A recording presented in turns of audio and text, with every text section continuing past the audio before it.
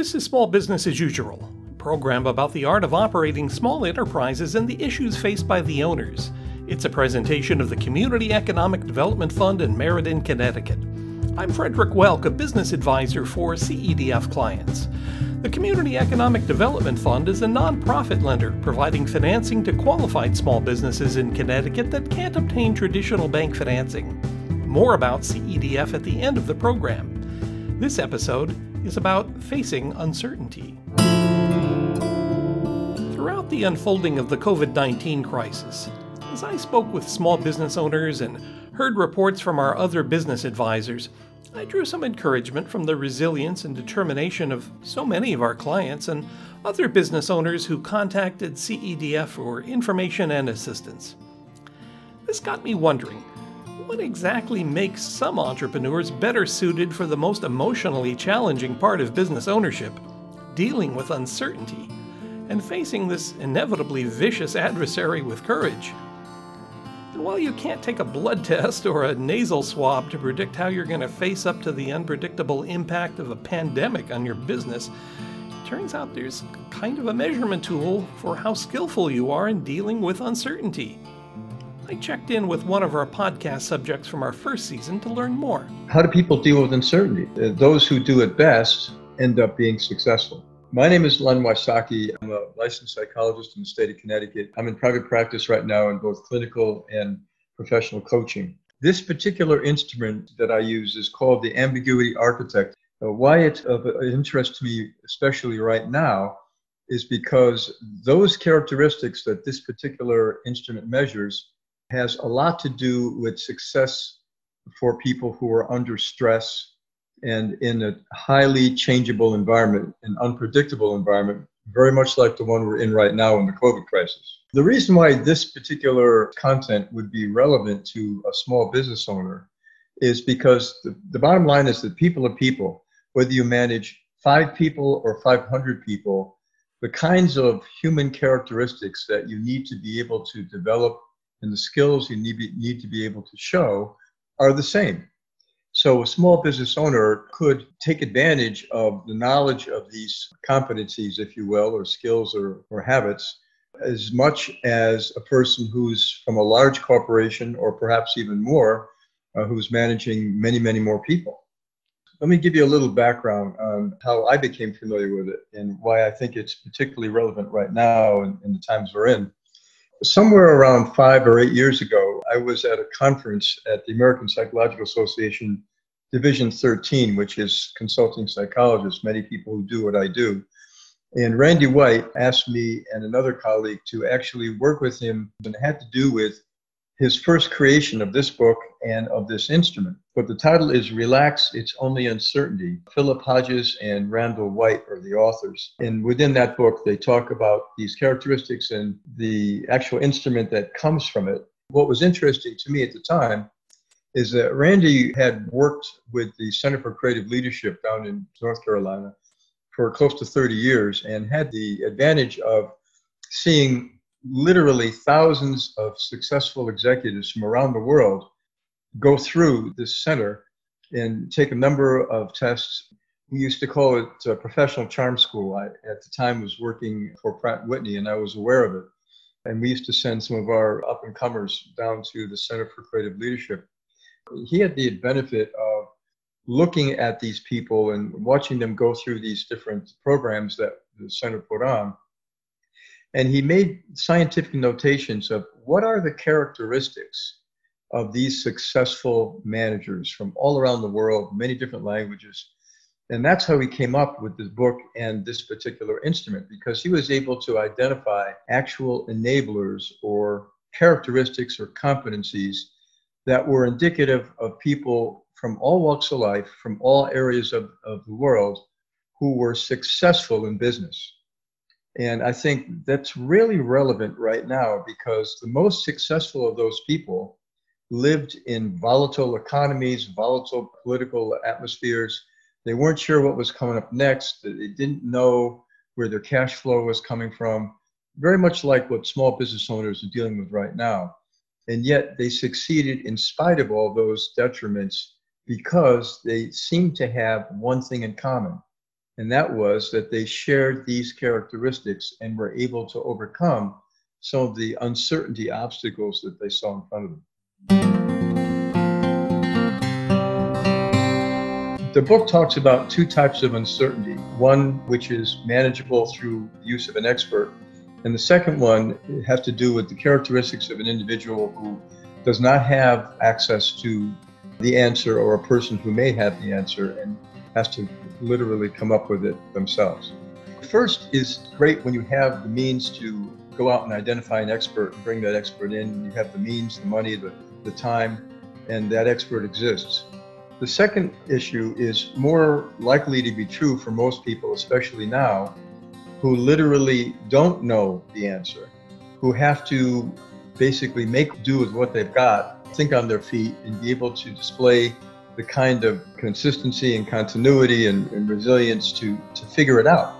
And that's where these particular characteristics come into play, because I think that's what they're focusing on primarily in the book and in this instrument. But I'm going to be focusing on what a person does on his or her own, assuming that type 1 is not easily solved with an expert. If you really get down to the concise areas that I think the average business person would need to know, what the research suggests is that there are characteristics that seem to be consistent with all those successful business people who worked in varied parts of the world, many of whom worked in volatile environments where they didn't know what the economy was going to do. They weren't sure of the political disposition of the country, and yet they were successful in spite of those things. And the enablers are as follows. The first one is referred to as motivated by mystery. And it essentially talks about the fact that none of these individuals, be they men or women, had an aversion to not knowing the future. They were in some ways excited or motivated by the fact that this was a challenge. It wasn't a detriment. It wasn't something they would commiserate or feel or perseverate about. They'd say, okay, this is reality. I want to be able to fix this. I want to be able to overcome this mystery that's in front of me. The second issue kind of follows fairly closely behind, and that is, in order for me to do this, and this is the thinking that the successful businessman usually has, or woman, is I'm probably going to have to take a risk on how I go forward, whether it be a monetary risk or a personal risk or maybe a political risk, but whatever it is, I'm motivated enough to take that risk. I'm not going to play it safe. And that's what's referred to as risk tolerance. The third characteristic is called scanning ahead. The people who hold these particular characteristics do things like they're futurists. They're gazing into the future and imagining the possibilities of their idea. How can my business or my ideas of developing my business fit into a future that could be part of this challenge that I'm seeing? I can give you an example.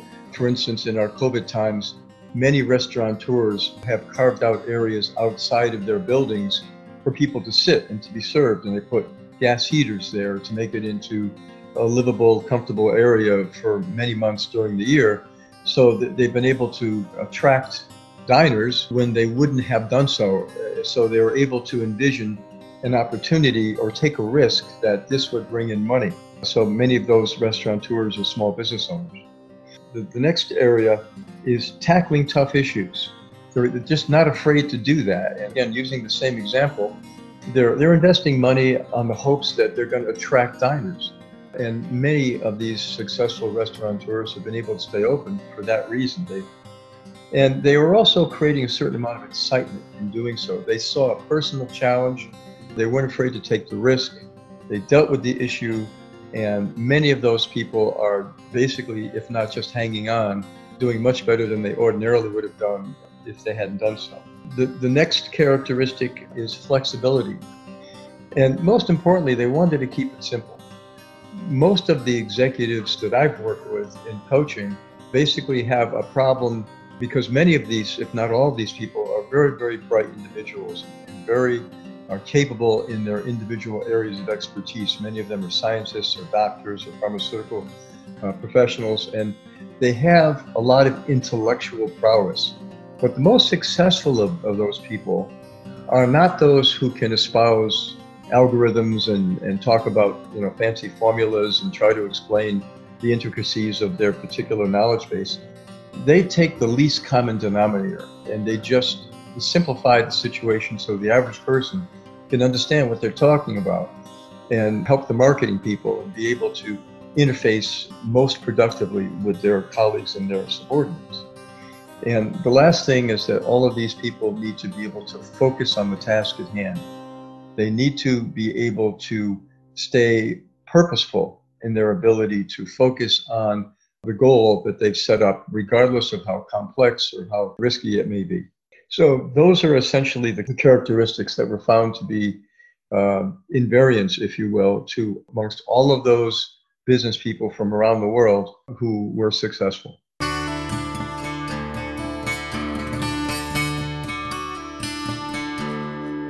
Some of the most successful people in business don't have a lot of education. They have a lot of desire, a lot of motivation, but not necessarily a lot of education and aren't necessarily seen as corporate executives.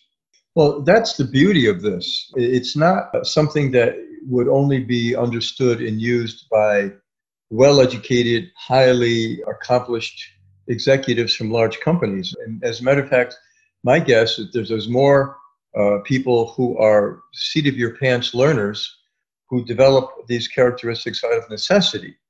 And it has to do with their survival in a business. And they have to be flexible, and they cannot afford to be risk averse. And they have to develop these characteristics with minimal educational prompts if necessary. The restrainers are the opposite of the characteristics I spoke of earlier. They're the things not to do, which, as an example, too detail-oriented or give explanations that are too complex and be risk averse. They're essentially the opposite of the enablers I spoke of. And the reason why they want to delineate what they are is to make sure that as they measure these characteristics in the people, that they essentially get data that show that they're opposite in those areas. It would be literally impossible for a person to be both detail-oriented and a simplifier at the same time, because one contradicts the other. And we're looking to confirm that in this actual instrument and not to claim a person wants to do both, because that's just going to get in the way. I think that the book itself is a great backdrop for what I've just discussed. A person who will just embrace these enablers and think about to what extent they really use them, display them, operate with them in their day-to-day business lives probably would be enough. But anybody that's hungry for more background and more data, then absolutely, the book has it. There's 30 years of research behind it. I like to keep things simple and just look at what works.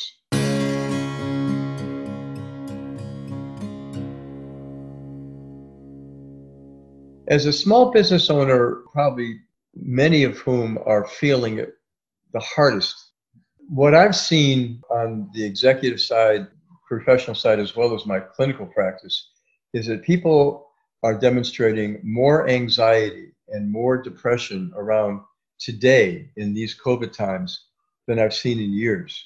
Essentially because they're being intimidated by the fact that there are so many things up in the air today. There's such a great amount of uncertainty. It's not clear how their kids are going to go to school, whether it's going to be virtual or face-to-face. It's not clear how contagious and how many risks they have to take in order to function in their business, or whether the general public is going to allow them to function. There's a lot of uncertainty out there. However, my sense and my belief is that this has a beginning and it has an end. And we're forced to deal with it now, given that we're in the middle of it. But it will have an ending, and be able to keep our sights on the uncertainty changing into a more familiar pace is what most of us, I think, need to do in order to function during these times. This particular set of characteristics helps us focus on those things that are going to be helpful to us now. I think there's a great correlation between the level of irritability that people come away from facing uncertainty and the mental illness or the dis-ease that people are feeling is a result of not garnering these characteristics enough. To be frightened of something would raise our anxiety. to feel helpless in a situation would raise our depression. If we take the risk, if we go forward with a goal in mind, if we are able to be flexible in figuring out different ways to conduct our business, we're all going to survive this. Many thanks to Dr. Len Wysocki for his professional insights about handling uncertainty. You can locate his practice on Google by searching for Leonard Wysocki, PhD. That's spelled W-Y-S-O-C-K-I. Thanks to Dr. Turtle for music. Our theme is by Orchestral Movement of 1932. Small Business as Usual is presented by the Community Economic Development Fund, a nonprofit organization which provides enterprises in Connecticut with term loans, lines of credit, and commercial mortgages when they can't get traditional bank financing. For the 7th year in a row, we're Connecticut's top SBA microlender. We make business term loans at very nominal interest rates as small as a few $1,000s and larger business loans too from a pool of loan capital provided by many of the state's leading banks. There are geographic and/or income qualification requirements for the borrowers. You can find out more about all of this at cedf.com. And this episode of Small Business as Usual is available there. It's number 20-5. Dr. Wysocki, I wish Zoom audio had turned out better for this episode, but it's the best we could do in a pandemic. I like to keep things simple and just look at what works.